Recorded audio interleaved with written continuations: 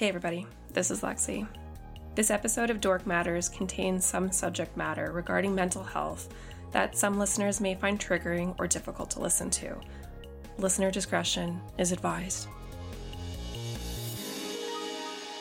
Dork Matters. Well, and there's a couple words, because then I worked with another person who called manatees manatees. That sounds sexier. It does. I was like, ooh, is that the French version? It's the negligee version.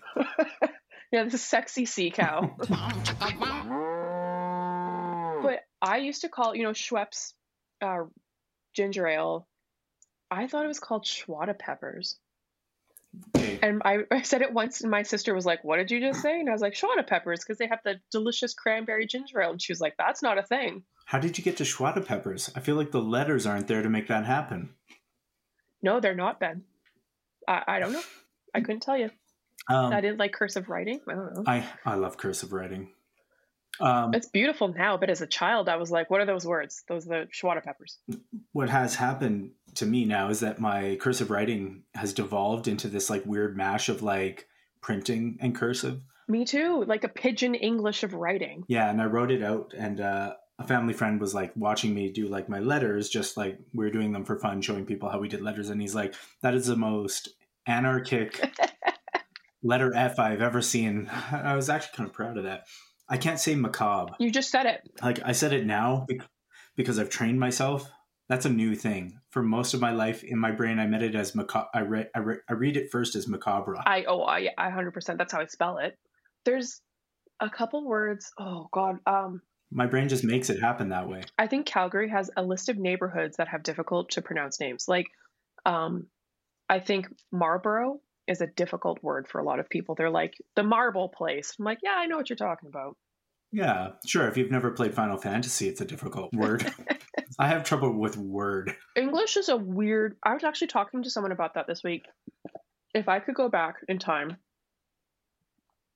and rethink my life, I would actually be interested in studying language, because English is such a weird, dumb language. And because we were talking about how she's fluent in, I want to say Mandarin. And she said because the historic aspects of like Mandarin and Korean, she's like, so I can kind of understand some parts of Korean easily, whereas we might understand parts of like German because they sound very English, like Wasser is water. Sure. And particularly in our version of English in Canada, we have all those French words mixed in, and British English. English also is very dependent on the French language. But also I was going to say we should do an episode on sort of the Roman Empire, like straight through to the modern day, because I think that'd be fun to timeline that, just talk about how it starts out and then like how basically, we do have like modern remnants of the Roman Empire in sort of the Catholic Church, and also in the sort of spiritual succession of the American Empire. Yes. And like the British Empire and how that all worked out. I watched the 12-part miniseries on the history of Celtic people because I was like, I want to know where I'm from. And there was an element of one of the very first episodes that I thought was fucking fascinating, and I think about it once a week. And they talked about how Celtic peoples started in like the like kind of Greek Roman type areas and then started moving up. And they would bring with them artifact. They would bring with them art. And so there's certain animals like crocodiles, for example. If you've brought an artifact with you of a crocodile and you're 3 generations later, you're living in what's modern day Scotland, and you have an artifact that originally was supposed to represent a crocodile and then it breaks. You've never seen a crocodile before.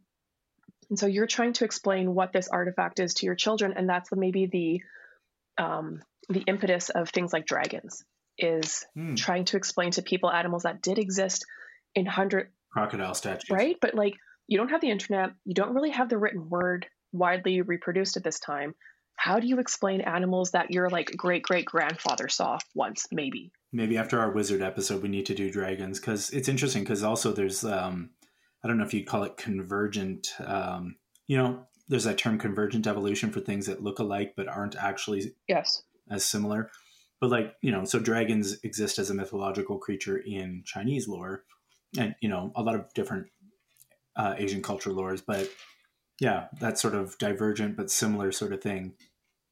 It's probably just a language thing, actually. There's probably just like a different word for them altogether. And you translate that in English and it's dragon as well. That's cool. Maybe I'll start us with our usual terrible approach to saying what our show's about. Interdorctions. That's good. Interdorctions. I like it. I like a good pun, and I liked it before I was a dad. I don't know if that led to me becoming a dad. Like your pun inclination. It probably helped. I think puns are a great form of art. Fuck the haters. To borrow an idiom.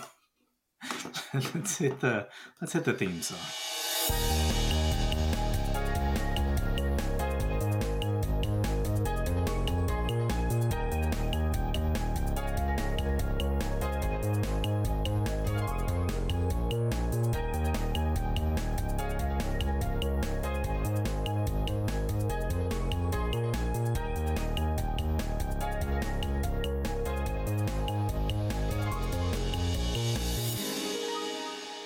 Dork Matters.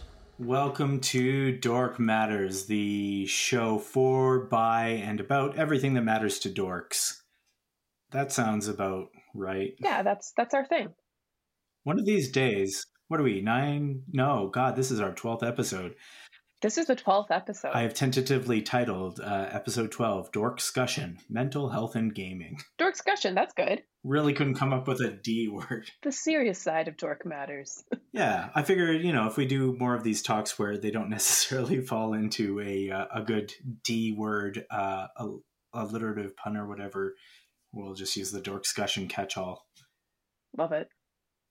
But yeah, with that in mind, welcome to the show. I am your dad dork, Ben Rankle, and with me, as always, is Lexi, your mental health dork. Yeah, Lexi decided a couple episodes she wasn't doing her last name anymore. Oh, yeah, because I'm like Cher. But if you listen closely throughout the episode, she will drop each letter of her last name in a cryptic way. Ooh, I like that. And if you listen closely, you'll be able to piece it all together and discover her name, like a rebus in a crossword puzzle. And then you email that answer, Lexi's last name, to us at, I don't remember what the fuck our email address is. Everyone at Dork Matters. .com, right? .com, yeah. Yeah, everyone. Yeah, you message us that answer, put in the title Dork Matters Rebus, and yeah, the winner will get a prize. What I'd like to do is when we're getting into like the whole D&D stuff, like I would actually like to create some type of campaign that's a treasure map. And then I want us to go out and like hide a pretty decent present out in the southern Alberta area, the Treaty 7 territories. Tie it to a coyote. They're fast, Ben. They're fast. Yes, and? Okay, fine. A coyote, but it has to be the tail because we can only catch the tail. Okay. Thank you for keeping me in check there. Yes, and? But that'd be fun. I want like people to go on a treasure hunt, a safe treasure hunt, and then like find our cool treasure and let us know if they found it. Yeah. The treasure is the friends that you made along the way. I was hoping you'd say that. In this case, likely a coyote. You'll give it a name. You'll go on adventures together. You'll start an Instagram account. It'll become famous. You'll be rich. And you'll thank us. You'll remember old Dork Matters when you get up there for that Academy Award. Oh my God. I worry sometimes about visitors coming to this part of the woods, and I see them on the side of the road being like, "Hun, look, it's a bear. Get out of the car." And I'm like, "No, please get back in your car." That's not what you do. Don't feed the bears. Don't get out of your car. Don't try to feed the bears. Don't try to touch the moose. You think it's a big deer, but it's a dangerous animal. The wolves are not going to let you pet them. Oh. Coyotes are dangerous. Lynx are dangerous. Cougars are definitely dangerous. Like, just the wildlife in Alberta is, generally speaking, not to be fucked with. Yeah. It's like a pleasant, softer side Australia. Everything will kill you. It's just slightly fuzzier. for our climate. Well, here you'll get mauled versus there where you get poisoned. That's a great distinction. There you die a slow, painful death. Here it's a quick, painful death. Yeah. And it really isn't that all we can hope for. That should be like Alberta's quick death. Isn't that what you want? A quick, painful death. We promise you. I want to open up this discussion. We're talking mental health and gaming, and that might not initially sound like it's got overlap, but we are going to sort of talk about just our experiences with mental health and with gaming and sort of the stigma that gets to accompany both of those things. And that's sort of where these two concepts juxtapose for our discussion here. And so I'm going to start us with a little bit of a quote about video games from Roger Ebert. To my knowledge, no one in or out of the field has ever been able to cite a game worthy of comparison with the great dramatists, poets, filmmakers, novelists, and composers. That a game can aspire to artistic importance as a visual experience, I accept. But for most gamers, video games represent a loss of those precious hours we have available to make ourselves more cultured, civilized, and empathetic. So that's the quote, and I think we're not going to get into the discussion of whether video games are art. Me personally, I 100% believe video games are art. There is a whole episode's worth of content on that we could discuss. Many examples that would come to mind with a little bit of better preparation on my part, but we're here more. I think we need to look at the stigma that informed Roger Ebert here, which is that the idea that, time spent playing a video game is an actively removing your ability to, make yourself more cultured, civilized, and empathetic. And there's a whole world of, I'm sure, colonial roots and sort of racism that are tied up in a statement like that we are not necessarily equipped to dissect or have the time to right now, but it's just sort of belays that sort of belief that video games are sort of a trash medium and are lacking in culture, and that people that participate in that is an active waste of time. It's an interesting one because my gut, first off, is to sort of rail against it and be like, you don't know what you're talking about. Like, there's culture in video games that can be had. The experience is worth having. There's technical skill involved that's worth experiencing. There's beauty in it. And then another part of me that goes like, there's definitely things that I've done where I should probably have gotten those 10 to 20 hours back that I dumped into whatever, and could have done something productive with them. But, then we're into a whole realm of productivity as it's a trap. Yeah, a necessity of capitalist culture that it's sort of its own problem to take apart there. So, there's a lot going on with a statement like that and a stigma with gamers. And where do I begin? Yeah, we've talked about this a little bit before. We've touched on it. I mean, we are dorks. Part of being dorks is our interest in gaming and being pretty uncool about it and being losery. I mean, a game like Stardew Valley to me is definitely art. That's that was our first episode, and that's an art game for me. The practice of playing that game goes far beyond gaming to me. It's about an experience, an existence in a world. And if that isn't art, transporting yourself to another world to exist for a while, I don't know what is. Well, isn't that the main point of art, is to elicit an emotional response? Yeah. And to engage the viewer and create conversation. That is what they told me in art school when I was awake. There, we just gave you an art degree, everybody. Yeah. Save yourself $40,000.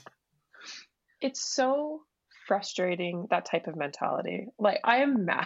Yeah, I can see you're viscerally upset with that. Yeah. First of all, one of my big problems with it is when people are like, "Oh, it's for kids," and a part of me is like, "Well, no, it isn't."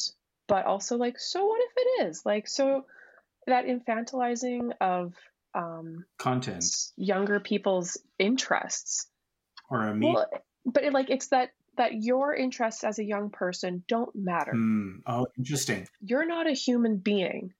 I like to play a game where I try to guess where you're going with things, and I'm usually wrong and should probably stop. No, where did you think I was going with that? Sort of just the idea of infantilization of media in general, like sort of how we treat, not media in general, but a medium in general, how we treat sort of like animation as well as lesser than because of the way it's produced. But I see where you're going now, which is... Yeah, like kids' interests don't matter and that they're not... And honestly, like some of the young people that I've known over the years, they're far wiser, far more intelligent, far more empathetic, compassionate than a lot of the adults that I know in my life because they are able to express themselves in a wide variety of ways. And I think when you are able to forge friendships with people across the world because you play, I don't know, League of Legends or something online with them, and then we tell them, well, that's not a real friendship because actually you're only 13 and all of your interests don't matter, is so dehumanizing. And I have a problem with that when people are like, well, it's for kids. Like, that doesn't make it not important. It's something I've discussed before, which happens to a female sort of codified media as well, as sort of the lesser than, and sort of the treatment of the fans of that as lesser than. So, you know, oh, a boy band, you're into boy bands? Well, that can't be worthwhile art because the art that you like cannot be worthwhile because you're not the culture trend-setting white male that our society requires you to be. It's okay. So I just did a quick Google of video games and girls. Jess, she said Google. No, that's from Wayne's World. Okay, so the top 15 video games for women. The top one, Ben, is Bejeweled. And then we have Brain Age, Farmville, Little Big Planet. Like, it's... Some of them are okay. Like, some of them, like, they mentioned Final Fantasy and Mass Effect. And they're like, okay, kind of like... But, like, fuck you. So we get into a thing here where, like, who compiled the list? What is their bias? You know, like... Yes! And also, but then we get back to sort of the crux here. That is, if Bejeweled is the top, finger quotes... not finger quotes isn't the right thing. If it actually were the top female chosen game... what the fuck is wrong with that? Exactly. Like, nothing. But maybe Bejeweled has something, a merit to it that we need to stop and consider as opposed to just, you know, shitting on people who enjoy it. And that's like I don't like any of these BuzzFeed-esque type lists. And that's another thing. Yeah, what happened to you, BuzzFeed? Just kidding. You were always like this. You know, it's so weird that they're like they have these really, you know, newsworthy moments where they like break the news and they're like cutting edge, and then they go to Reddit and copy someone's post and then send it out. Oh, that pisses me off to no end. Do your own journalism, douchebags. Content mill. It's just... So, I mean, this is sort of getting into that area of sort of the stigmatization of being a gamer. And I think part of that is, you can tell me what you think of this, but like part of that has to be that we as millennials are basically... We have to be the first group that would ever have played video games long enough to even bother considering gamer as a part of an identity of how we think of ourselves. Like there just wasn't a group that had video games long enough to think of themselves that way previously. So how could we expect those generations to accept that as something that could be, what's the word I'm looking for? Not necessarily benign, but benign. Like it's just, it is a thing that we are as opposed to being a negative or a positive. Past generations that are our elders didn't have video games the same way that we grew up with, but they had sports. And then you look at this like cult worship of athletes. Yeah. And like, I'm sure we all know people who spend hours upon hours watching football or hockey. They spend all of their money traveling across the world, following their favorite sports teams. And we're like, oh yeah, they're a sports fanatic. And that's okay. That's a part of their personality. And you know, you can be a gal or you can be a guy or you could be non-binary, but if you like football, like that's an okay thing. But the second someone's like, oh, I really like, and not even video games, even if you're just like, I like comic books, I like tabletop games, anything like that in that kind of like dork realm, all of a sudden like, whoa, what's wrong with you, loser? Like you're dressed up with a watermelon on your head, sir, and you were wearing a diaper. because you don't want to wait in line at the bathroom at the arena. I 100% got lost there for a second. It was like I went somewhere else and then I came back and you're talking about people with watermelons on their head. And I was completely lost. And then I realized we're talking sports and cheese and watermelons on your head. Yeah. Well, and that's the thing, that like people can do stuff like that and they're like, oh, that's totally like, well, I mean, Lexi, calm down. They're a sports fan. Like, oh, okay. Yeah. Thank you for pointing that out to me. They're not the dorks we are. Mm-hmm. Yeah, no, it's it is an interesting place. Why is it? And even like, how come it's okay for people to sit on for hours and hours and watch reality TV shows or sports or whatever? And we're like, yeah, that's just their hobby, is watching TV. Or like, what's the difference? So Lexi had a chance to chat with a very interesting individual that we found on Reddit, that you found on Reddit. I give you credit. And we're going to include that interview at the end of this episode today. Yeah. But he has found himself addressing sort of the stigmatization of gaming, and then found a way to sort of overcome that and develop a practice around treating mental health with gaming and aspects of gaming, which is interesting because when I tried to prep for this episode, Googling mental health and gaming mostly brought up lists of reasons that gaming was terrible. I found a video from this one guy from something called Game Quitters, who's all like talking about the shame and stigma of gaming. And then like, I thought that was going to be a positive thing. And then it turns out it was all about leaving gaming behind and becoming a better, more developed human being. And I'm like, oh, what? I thought you were going to be positive. It took a turn. Yeah. And just like, the most positive article I could find still had, more points for the negative of gaming: lack of physical activity, possible addiction, possible avoidance of life issues. Hey, guess what? I can do that with anything. Addictive personalities don't need a specific thing. They find, and people in mental distress find ways of coping, and you think we'd realize that by now and not need to try and scapegoat gaming necessarily. Like, if I did anything to an unhealthy degree, it's going to affect my physical activity, avoidance of life issues, could become an addiction. Moderation is key. Like, yes, I agree. How is that specific to video games? And are we being disingenuous by sort of trying to apply it as something that's specific to video games? So that's an interesting thing just to run into, trying to think about the juxtaposition of these two things: mental health and gaming, and the stigmatization of both of them. And just negative views all around. So yeah, it's such a oddly complex topic that I don't think we talk about enough, because you're right. There's so many people that, remember like when Goldeneye came out, there were so many people talking about these violent video games are what's causing all the violence of the kids. And a recent study came out saying there's absolutely zero link between violent video games and violent behavior en masse in kids. Well, did reading violent books make people violent? Yeah. Like Stephen King is one of the most celebrated authors in the world. And like, here we are, Like, how many times did Julius Caesar get stabbed in that great theatrical Many play? times. Like, did that make everybody violent? Like, it just doesn't hold up when you start looking at things. And, disclaimer, I am not a clinical therapist or psychologist or anything, but I feel like there's some basic things here that we can understand just through reading and understanding how addictions and stuff works. But yeah, so the stigmatization around mental health is interesting as well, in that we sort of have tried to hide that away and necessarily blame other things for mental health disorders instead of addressing the root problem and dealing with our mental health issues. Well, it's a Band-Aid solution, right? Like saying, oh, you just need to be happier. You just need to stop playing video games, go outside, eat a healthy diet. Exactly. That's exactly where I'm trying to get with this, which is like gaming has become this sort of, I guess, scapegoat or lightning rod for what we really need to be discussing and addressing, which is our mental health. And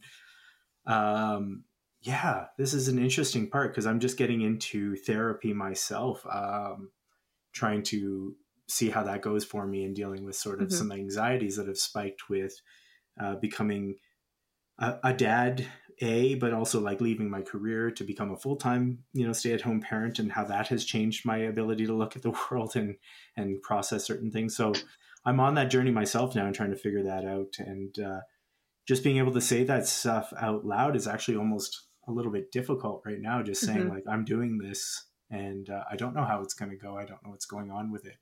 But like, yeah, I'm hesitant to even say it and discuss it openly. Well, it's because people don't talk about that, right? Like if you say, oh, I was at the doctor the other day, people are like, oh, okay, how did that go? Yeah. But if you say, oh, I was talking to my counselor, there's like this weird kind of like, ooh. Yeah. Oh, I'm doing sessions with and my like therapist. The conversation just kind of stops. Yeah. So yeah, it's interesting. And it's also, there's a cross section there again with sort of white male patriarchy and stuff like that in this this lack of an ability to be fragile or delicate or in need of help.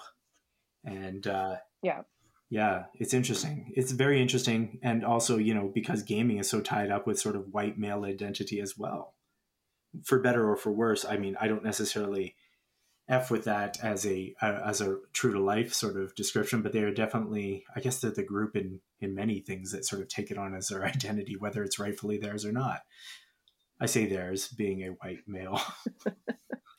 Yeah, we got a lot to own up to and work on. And gaming and mental health are some big pieces of that.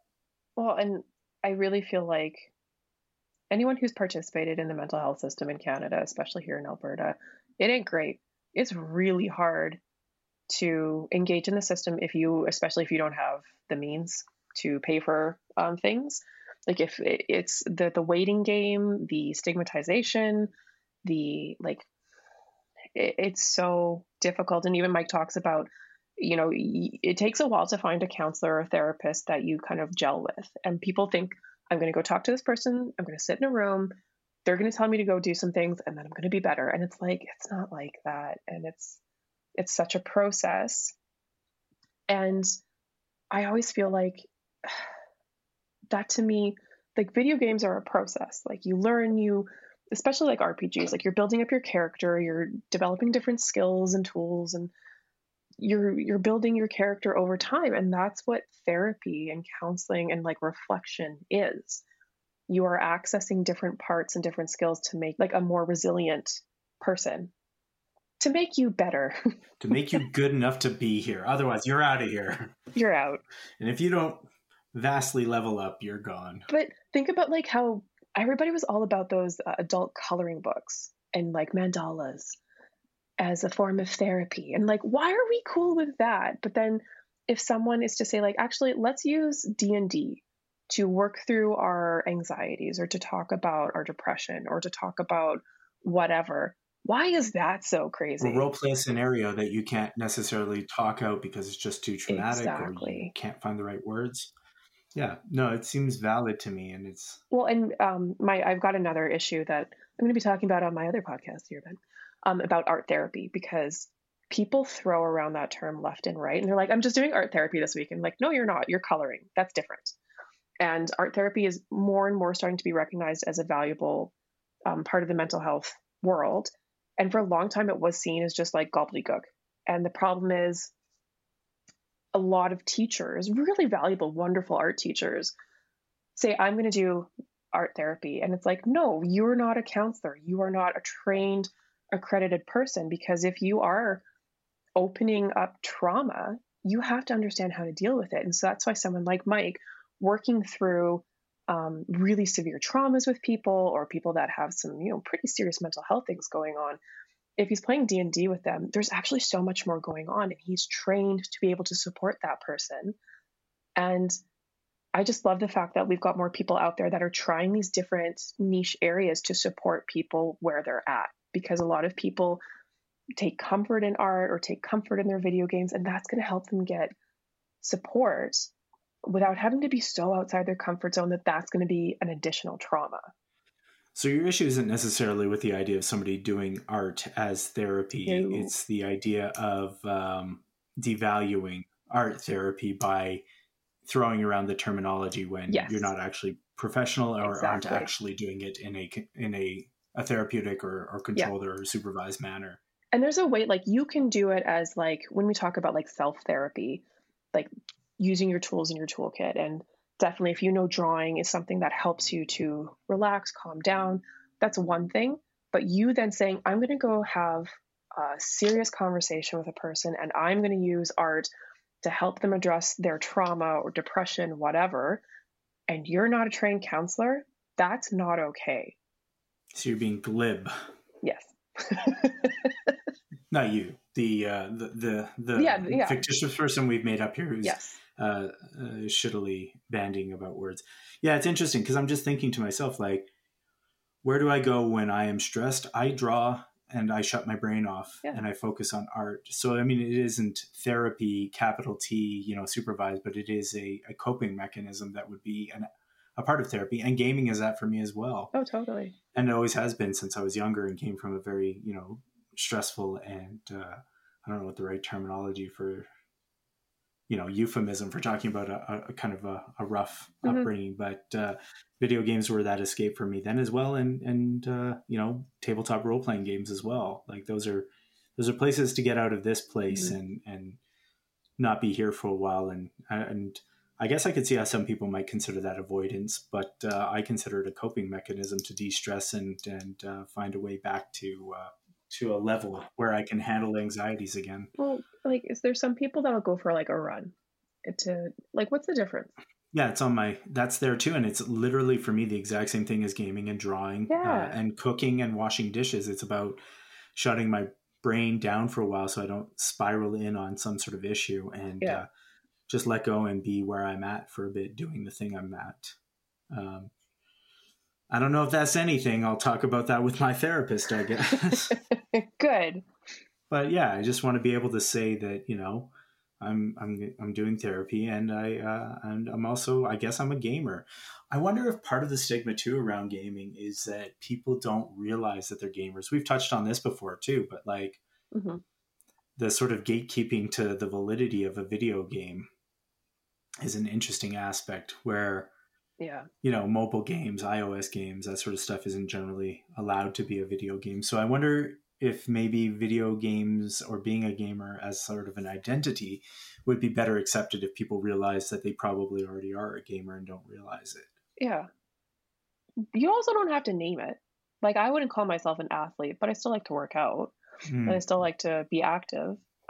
Yeah, but you know what? If you want to call yourself an athlete, why the fuck not? You're not a professional athlete. Yeah, that's a good point too. Name it, don't name it. Yeah, I think this is where I find this discussion the most interesting is sort of like, why can't you?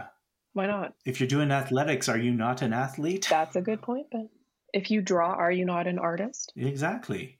Right? Yeah, no, I see that. So you run into people all the time who don't think that their art's good enough to consider themselves an artist. But you're making art that makes you an artist. Are you a professional artist? I don't know. How much did you get paid for that last drawing? And then tell me how you did it. Please, because we would like to make some money here. We need to make some money on our art. We are artists. No, it's so, I don't know. I feel like you should be an athlete. I might have gone off on a tangent for the first time ever in the history of our show. What? Tangent? Yeah. No, I like that. And I really just appreciate too, like the more conversation about like normalizing mental health and to put it out there. Why can't we talk about it? And I mean, obviously, trigger warnings and things like that. We're not going to talk about things that are like openly traumatic, but we encourage people to. Or traumatic. Oh gosh. Traumatic. Traumatic. Just please don't keep that in. No, please just do. That's gonna be our clip for the next episode. We're gonna have a lot of little like catchphrases. Traumatic. Reddit has become like, I know a lot of people hate Reddit and think it's super toxic, and I do agree. There's a lot of really. I think it's just based on the community that you're participating in. Exactly. Like my knitting community, so supportive, and even I joined the Girl Gamer subreddit.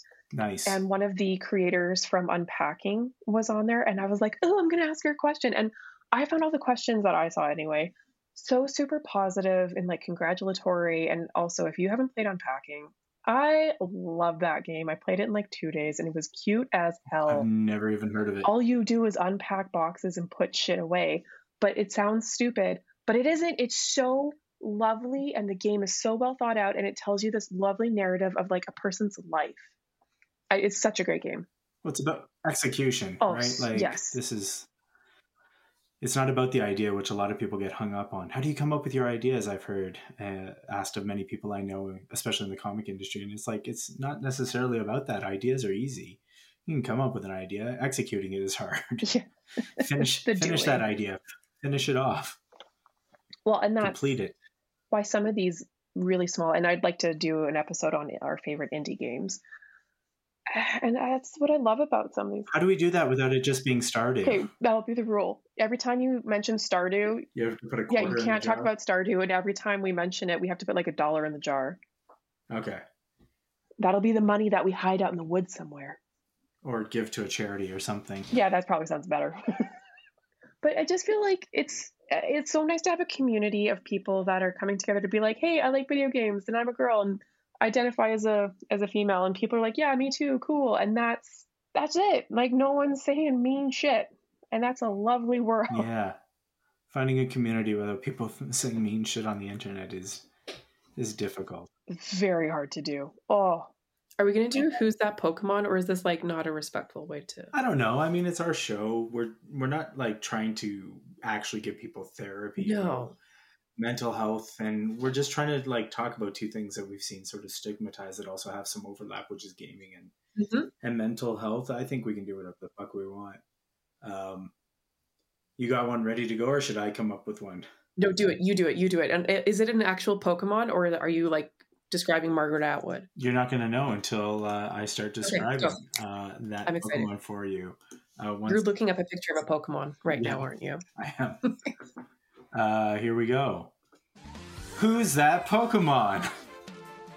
So this Pokemon, the silhouette is sort of a square that is on top of another rectangle, and then sort of breaking the field between the rectangles is another rectangle that's sort of off to the side, and then there's sort of another rectangle on top of that.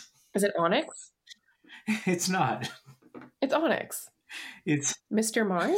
It's close. That's not bad. Mr. Mime's pretty close.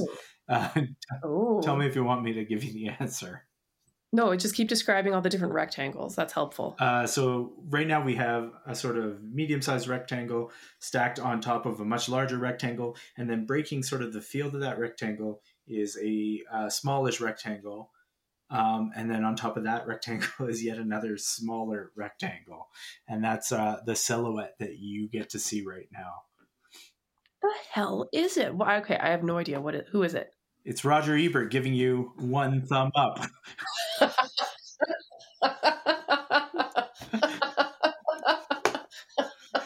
I'll send you the picture. Oh, that's the best one so far.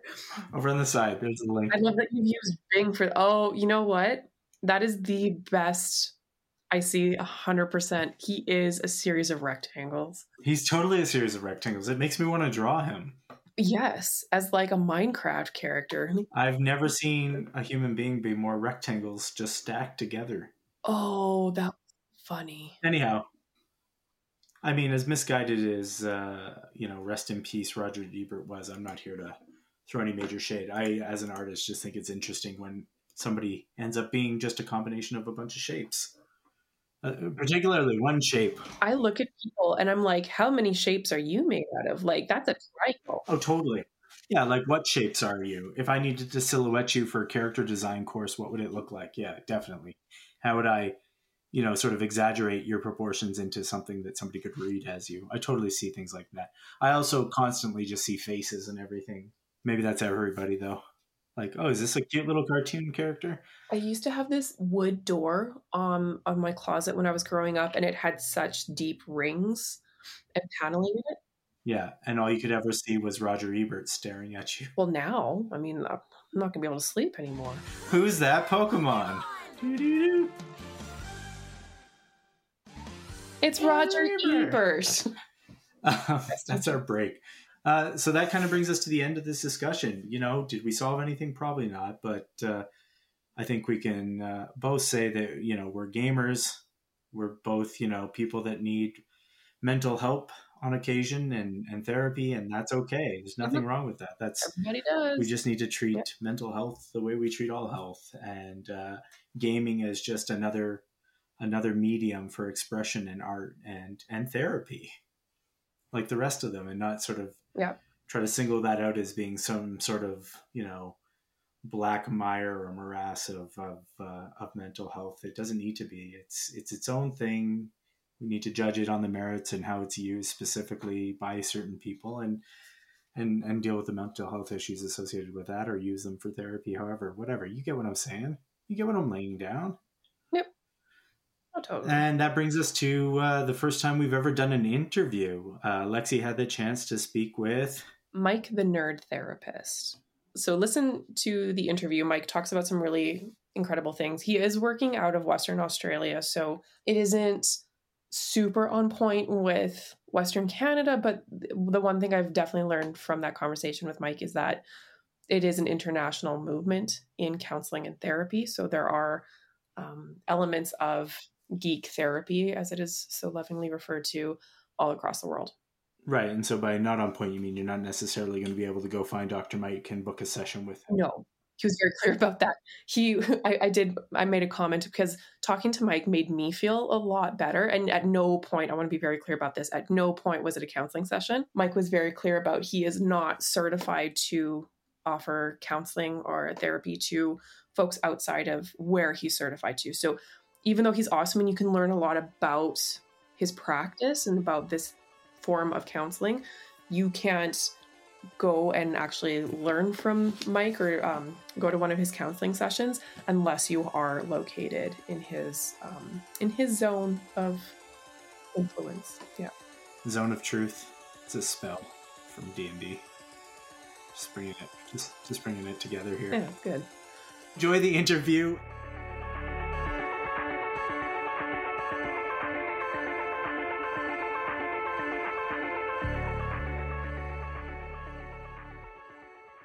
Thank you so much for agreeing to chat. No worries. Thank you for inviting me. It's always fun to have a bit of a chat about what I do with people who understand it, which is always really nice. Do you have a lot of people that are like completely confused about what you do? Yeah, I actually find like a lot of people in the field aren't super into nerdy stuff. So I actually run a special project which explains it to them, which is how I got started doing this sort of thing. Yeah, that was one of my first questions, was how you came to find this very like niche part of counseling or mental health. Like, how did you happen upon it? People tell you, like when you're working in, especially in private practice in mental health, they tell you to find your niche, and it gets really annoying if you haven't found it yet. Because I just wanted to help people, especially people who struggled with accessing counseling. And I was working in an elementary school last year, and I did a chart, like a behavior or an emotions chart for a student. And we used Star Wars characters, but his teacher had never seen Star Wars. So I wrote her character biographies of why Luke Skywalker is good mood, Mace Windu is on the edge, and Darth Vader is a bad mood. And I'm in a lot of therapist groups on Facebook, and there's every other day there's a question about like, hey, what's this thing? What's Fortnite? What's Pokemon? What's Minecraft? And they get a lot of disingenuous answers. Like Fortnite I've seen referred to as like a murder simulator or a mass murder shooting game. Pokemon once got referred to as a dogfighting game for kids. Oh, that isn't nice. It's not inaccurate, but it's incredibly disingenuous. I got sick of typing essays directly into Facebook. So I created a website in secret called The Nerd Therapist. And it would explain, okay, here's Fortnite. Here's the aim of the game. Here's your resources. Here's why everyone's playing it. And here's how you can use it in therapy. So it's all about building insights into the media itself and then helping professionals realize there's actually application, there's a clinical application to this. You can talk about teamwork, you can talk about communication skills, you can talk about motivation. You can even talk about like personal values and like the preferred play style. It's like, hey, why do you always use shotguns? It's just prompts for conversations and building skills. So I made that website in secret because I'm like, you know what? I'm going to catch heat for this. Mm-hmm. This is really just not going to be seen as professional. I'm going to get some negativity. I'm going to get some blowback from this one. So I made it in secret, and anytime one of these comment threads pulled up, I'm just going to be like, oh, hey, I found this website that explains this stuff. Yeah, you should go read it. And I think within a month, I had 500 followers, all from the professional world. Wow. So it was clinical psychologists, criminologists, school teachers, university lecturers, people that work in child protection. It was really like people with impressive job titles and letters after their name were following this resource because it was helping. It's the first, like one of the first of its kind. I actually was talking about it with someone who works for an autism advocacy service here in Perth, and she said there is not one resource for pop culture. You can get a consultant for any cultural group, but as soon as you need to know about something nerdy, there's no one for it, and you better hope one of your IT guys is up for a conversation. Well, it's not really seen as like a culture, really. It's seen as a pastime or some like a hobby. It's not really recognized as an actual part of society. Yeah. So over time, I think after 6 weeks, I'd had a job offer. The page had a job offer and professional inquiries, a whole bunch of followers. But the most important thing was no negativity. Not even a little passive-aggressive, like, smart alecky comment. There's no negativity. But it's the internet. That's an achievement. Yeah, I'll say. So I went public. I'm like, okay, this is me. This is my practice. And I had a counseling practice for about 4 months at that point. And it was very, very counselory, very touchy-feely earth tones. Trauma, depression, anxiety. It was generic, and I felt generic. But realizing this is actually something I could do to help people feel heard. And then, I started getting calls from people. They're like, hey, I went to see a psychologist, but when I told her I play video games, she laughed at me. Yeah. And I'm like, well, that sucks. I'm so sorry that's been your experience. I won't laugh at you. What do you play? Oh, I'm going to criticize you for playing that because I don't think it's a good game. But, it was more, we could banter and we could build conversations that way. And then a bit of a time jump here, but after about running that project for 4 days, I got a call offering me a job to run D&D for autistic boys therapeutically. And my first thought was, why aren't I doing that? So I probably spent the next month. So I went live. I went full open as a nerdy therapist, and then actually opened up D&D therapy. We had the first anniversary of the first post a couple weeks ago. Wow. It's like, hey, I'm doing D&D as therapy. Who wants in? That's amazing. Yeah, it's something that's, like, as you talk about it, it makes so much sense. And it seems like such a great way to connect with people, to be able to start those conversations, because I feel like so many people think, oh, I don't need counseling. I don't need to go to therapy because it doesn't fit them. It seems like a very, like you say, like touchy-feely, I don't want to go sit in a room and talk about my feelings with a person. That's super intimidating. Yeah. But at the same time, they know that they need help, but it's about finding that right counselor. And that's the thing. They reckon it can take up to 4 counselors to find the person you vibe with. And, I've worked with a lot of people who've been kind of belittled or disparaged for playing video games. Or I've worked with young people whose parents were accused of being like bad parents because they let their kids play games. They were treated as not good parents. And it's like, that's heinous. That's ridiculous. It's like, I can't think of anything more damaging to the therapeutic relationship than belittling someone for how they're choosing to spend their time, as long as it's not actively criminal or destructive. So there's a lot of myths and there's a lot of misinformation. There's a lot of borderline propaganda about video gaming out there and what it does. And I'm trying to work kind of against that. The Nerd Therapist blog ended up becoming Pop Culture Competence because I want this taken more seriously. I want it seen as a subcultural group. It's a group in society, and I'm trying to advocate for that professional recognition, because it's not. It's seen as, at best, it's seen as like a quirky pastime. At worst, it's seen as like rehearsal for criminal behavior. Or refusing to grow up. Yeah, and it's not what the science is showing us. So I did that. And I think probably the most validating one was I did an article on Grand Theft Auto, which I was hesitant to do that because that's one of those games that is very strongly opinioned.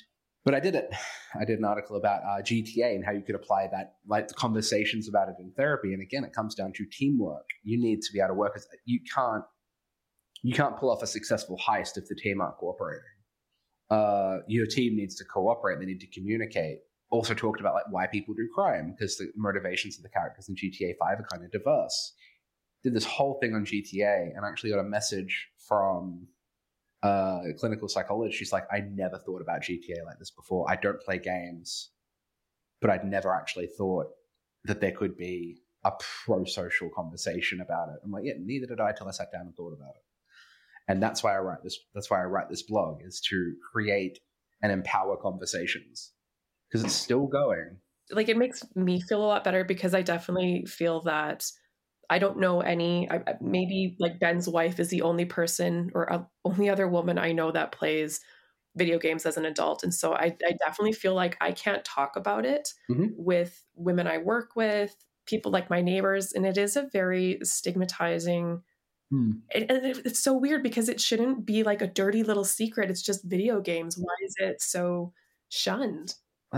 You had like the 90s happened, and the panic around pop culture kind of riding on the coattails of the satanic panic from the 80s. But my view on this is always the case of the people who criticize me most for playing games spent an equal amount of time, if not longer, watching TV. Mm-hmm. And I've never seen the argument as valid, because in gaming, I am engaged in something. I'm problem solving. I'm thinking. I am hearing a story. I'm not just watching, ooh, it's CSI again. So yeah, there's a lot of stigma, and there's a lot of like negative portrayals. It's why I really don't like Big Bang Theory. I just don't like the show, in equal parts because it highlights a lot of like really distasteful and inaccurate nerd stereotypes, and then in other times it's completely accurate and kind of cringy. Because I think we all know some of these characters, and it's frustrating to be reminded of that. Well, some of the characters seem like they want to be portrayed on the spectrum, and the jokes seem like they're very much at the expense of like, haha, you are on the autism spectrum, maybe. Yeah. Autism isn't a punchline. Yeah. Unless you're an autistic comedian, and then you do your... Yeah. I can't remember their names, so I follow some really funny autistic comedians on TikTok. And they do, and that's fine, because that's them. That's self-referential. But no. A big scale TV show using neurodiversity as a punchline isn't funny. It's such an interesting niche that you've found, because it really seems like it could be like an international movement. And so are you aware of anybody doing anything similar in other parts of the world? There is an international movement. It's called the Geek Therapy Community. It is a group on Facebook. I think there's about 5,300 or so people on there. Wow. A lot of Americans. I wouldn't say they're all active members. A lot of them, it's equal. It's not an equal relationship. There's a lot of people there who are actively in the geek therapy community doing geeky therapy, like D&D therapy, Minecraft. D&D and Minecraft are the two big ones. And then you've got people there to learn about it. So you got people that have come in for stuff like the Pop Culture Competence Project, and they are learning about this thing for their clients. Because when you're working with young people, when you're working with nerds, when you're working with autistic kids, you need to learn this stuff. And sometimes they're sick of explaining it. Mm-hmm. Or you are going to have to sit there for like your entire session. And I'd love to sit there for an entire session and learn about Pokemon. But when you only get so many sessions, it can be challenging to fit that in. So it's where professionals who do consult on these things are very helpful, because you can get a little crash course in, okay, my newest client's really into Beyblades, what can we do? And then people will just dogpile that with their opinions and stuff about Beyblades, which is really good.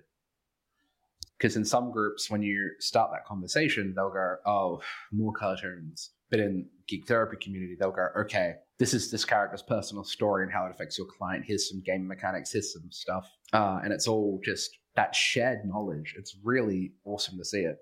Yeah, it's amazing to see the world kind of coming together to push this more into the forefront. So that's great to hear. Yeah. And there's a lot of people out there creating some really awesome resources for it too, which is really nice. You can chat with all sorts of folks, and they find out what they're doing. There's people creating therapy RPGs. There's people creating courses to teach you how to do Minecraft and therapy. Minecraft and Roblox are the two big ones in terms of video games. Why do you think that is? Minecraft is, well, it's Minecraft. Minecraft is amazing. It's digital Lego. It's incredibly popular because it's not that expensive. It's got an educational acceptance as well. You can get the Minecraft Education Edition, which is used in schools.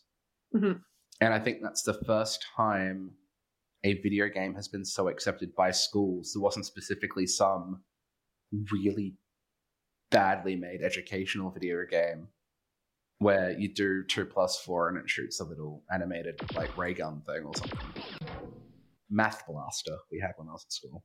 Oh yeah.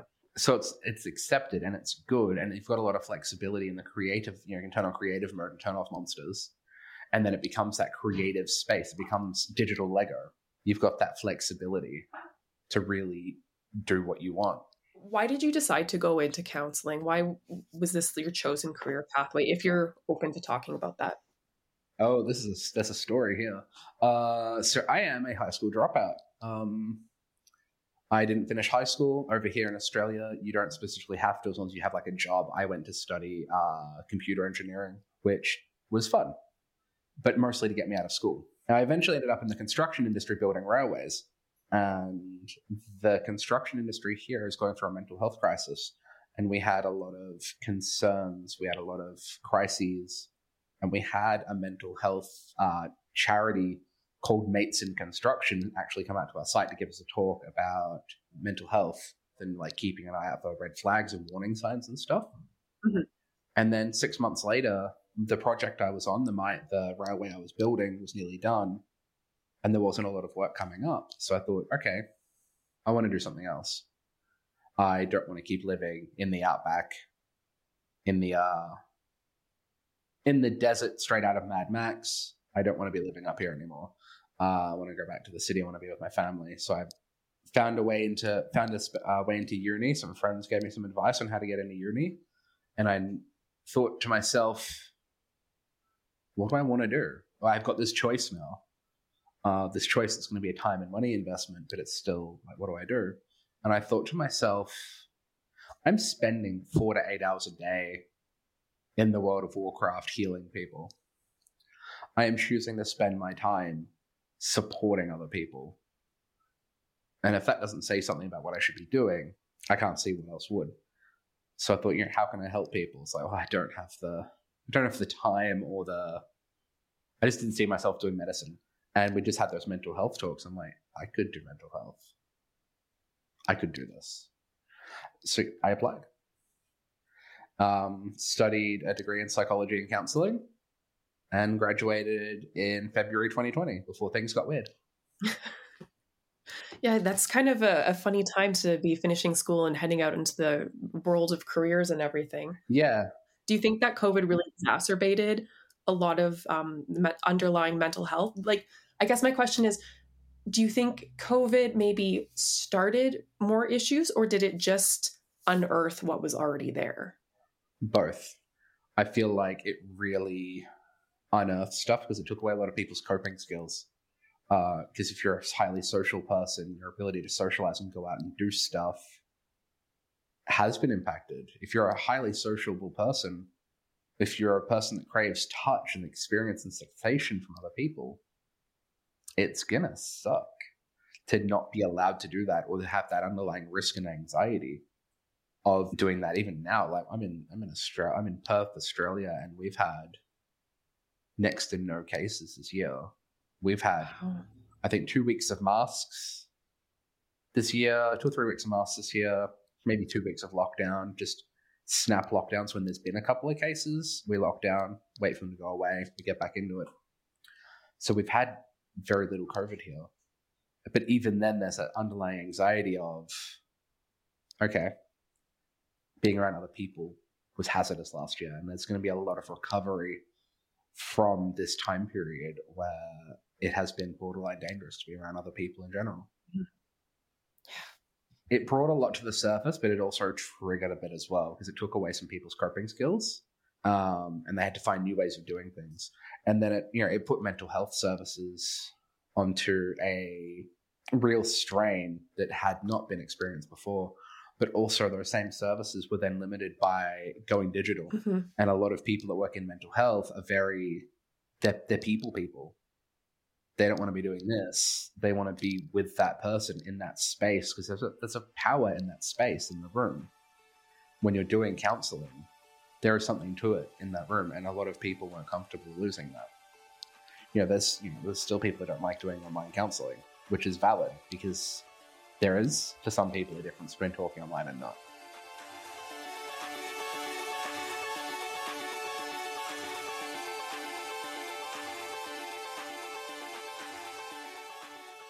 I don't have talking points necessarily. Well, I think just kind of hearkening back to what Mike and I talked about, was even how he got started was based on stigma. He wanted to share as part of this niche practice, but felt that he couldn't, that the psychology counseling community wouldn't take him seriously. Look at him unprofessionally. Yeah. Yeah. And I think about that all the time, right? I always thought in my teaching practice, if I had to teach humanities again, I would want to teach it through games, because I think reading books, of course, but you're supposed to demonstrate other types of medium. And I was talking about that with a person. They were like, why would you want to do that? I was like, because video games are cool. Can we not talk about that? It's not like I'm telling you something horrible. I like to play video games as an adult lady. If you want us to do more interviews and stuff, let us know who you want us to talk to. We'll reach out and see if they're interested. And we'll see if this becomes sort of a thing we do more regularly, chatting with folks and trying to work this into our episodes. It's a fascinating conversation. I really enjoyed listening myself. I was a little too late for me to join in on, since I have a toddler who likes to scream at me for 12 hours, and then I need to go to sleep at 9 o'clock when he does.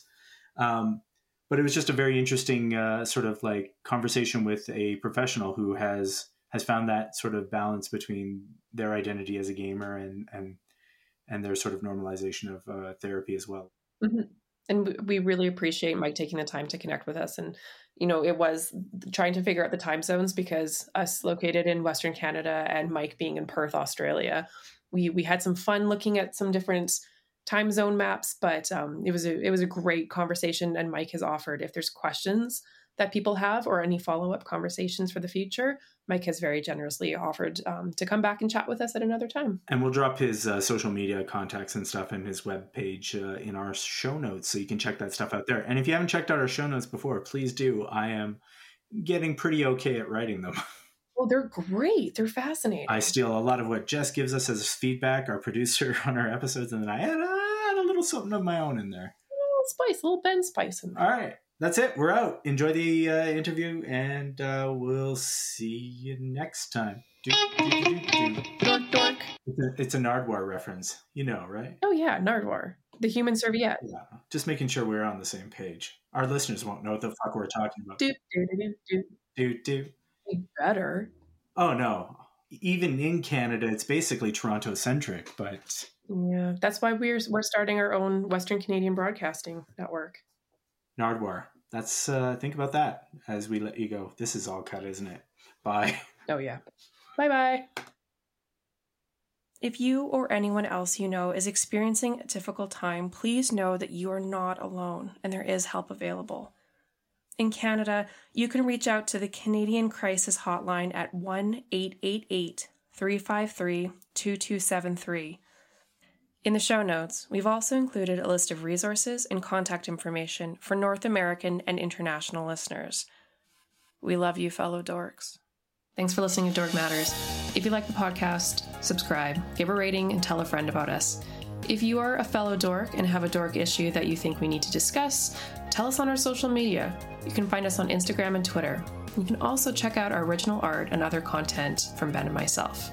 We'd like to say a big thank you to Yabra for the use of our theme song Dance off of their Astral EP, as well as a thank you to Jess Schmidt for producing and editing our podcast. Thanks, Jess. Dork Matters.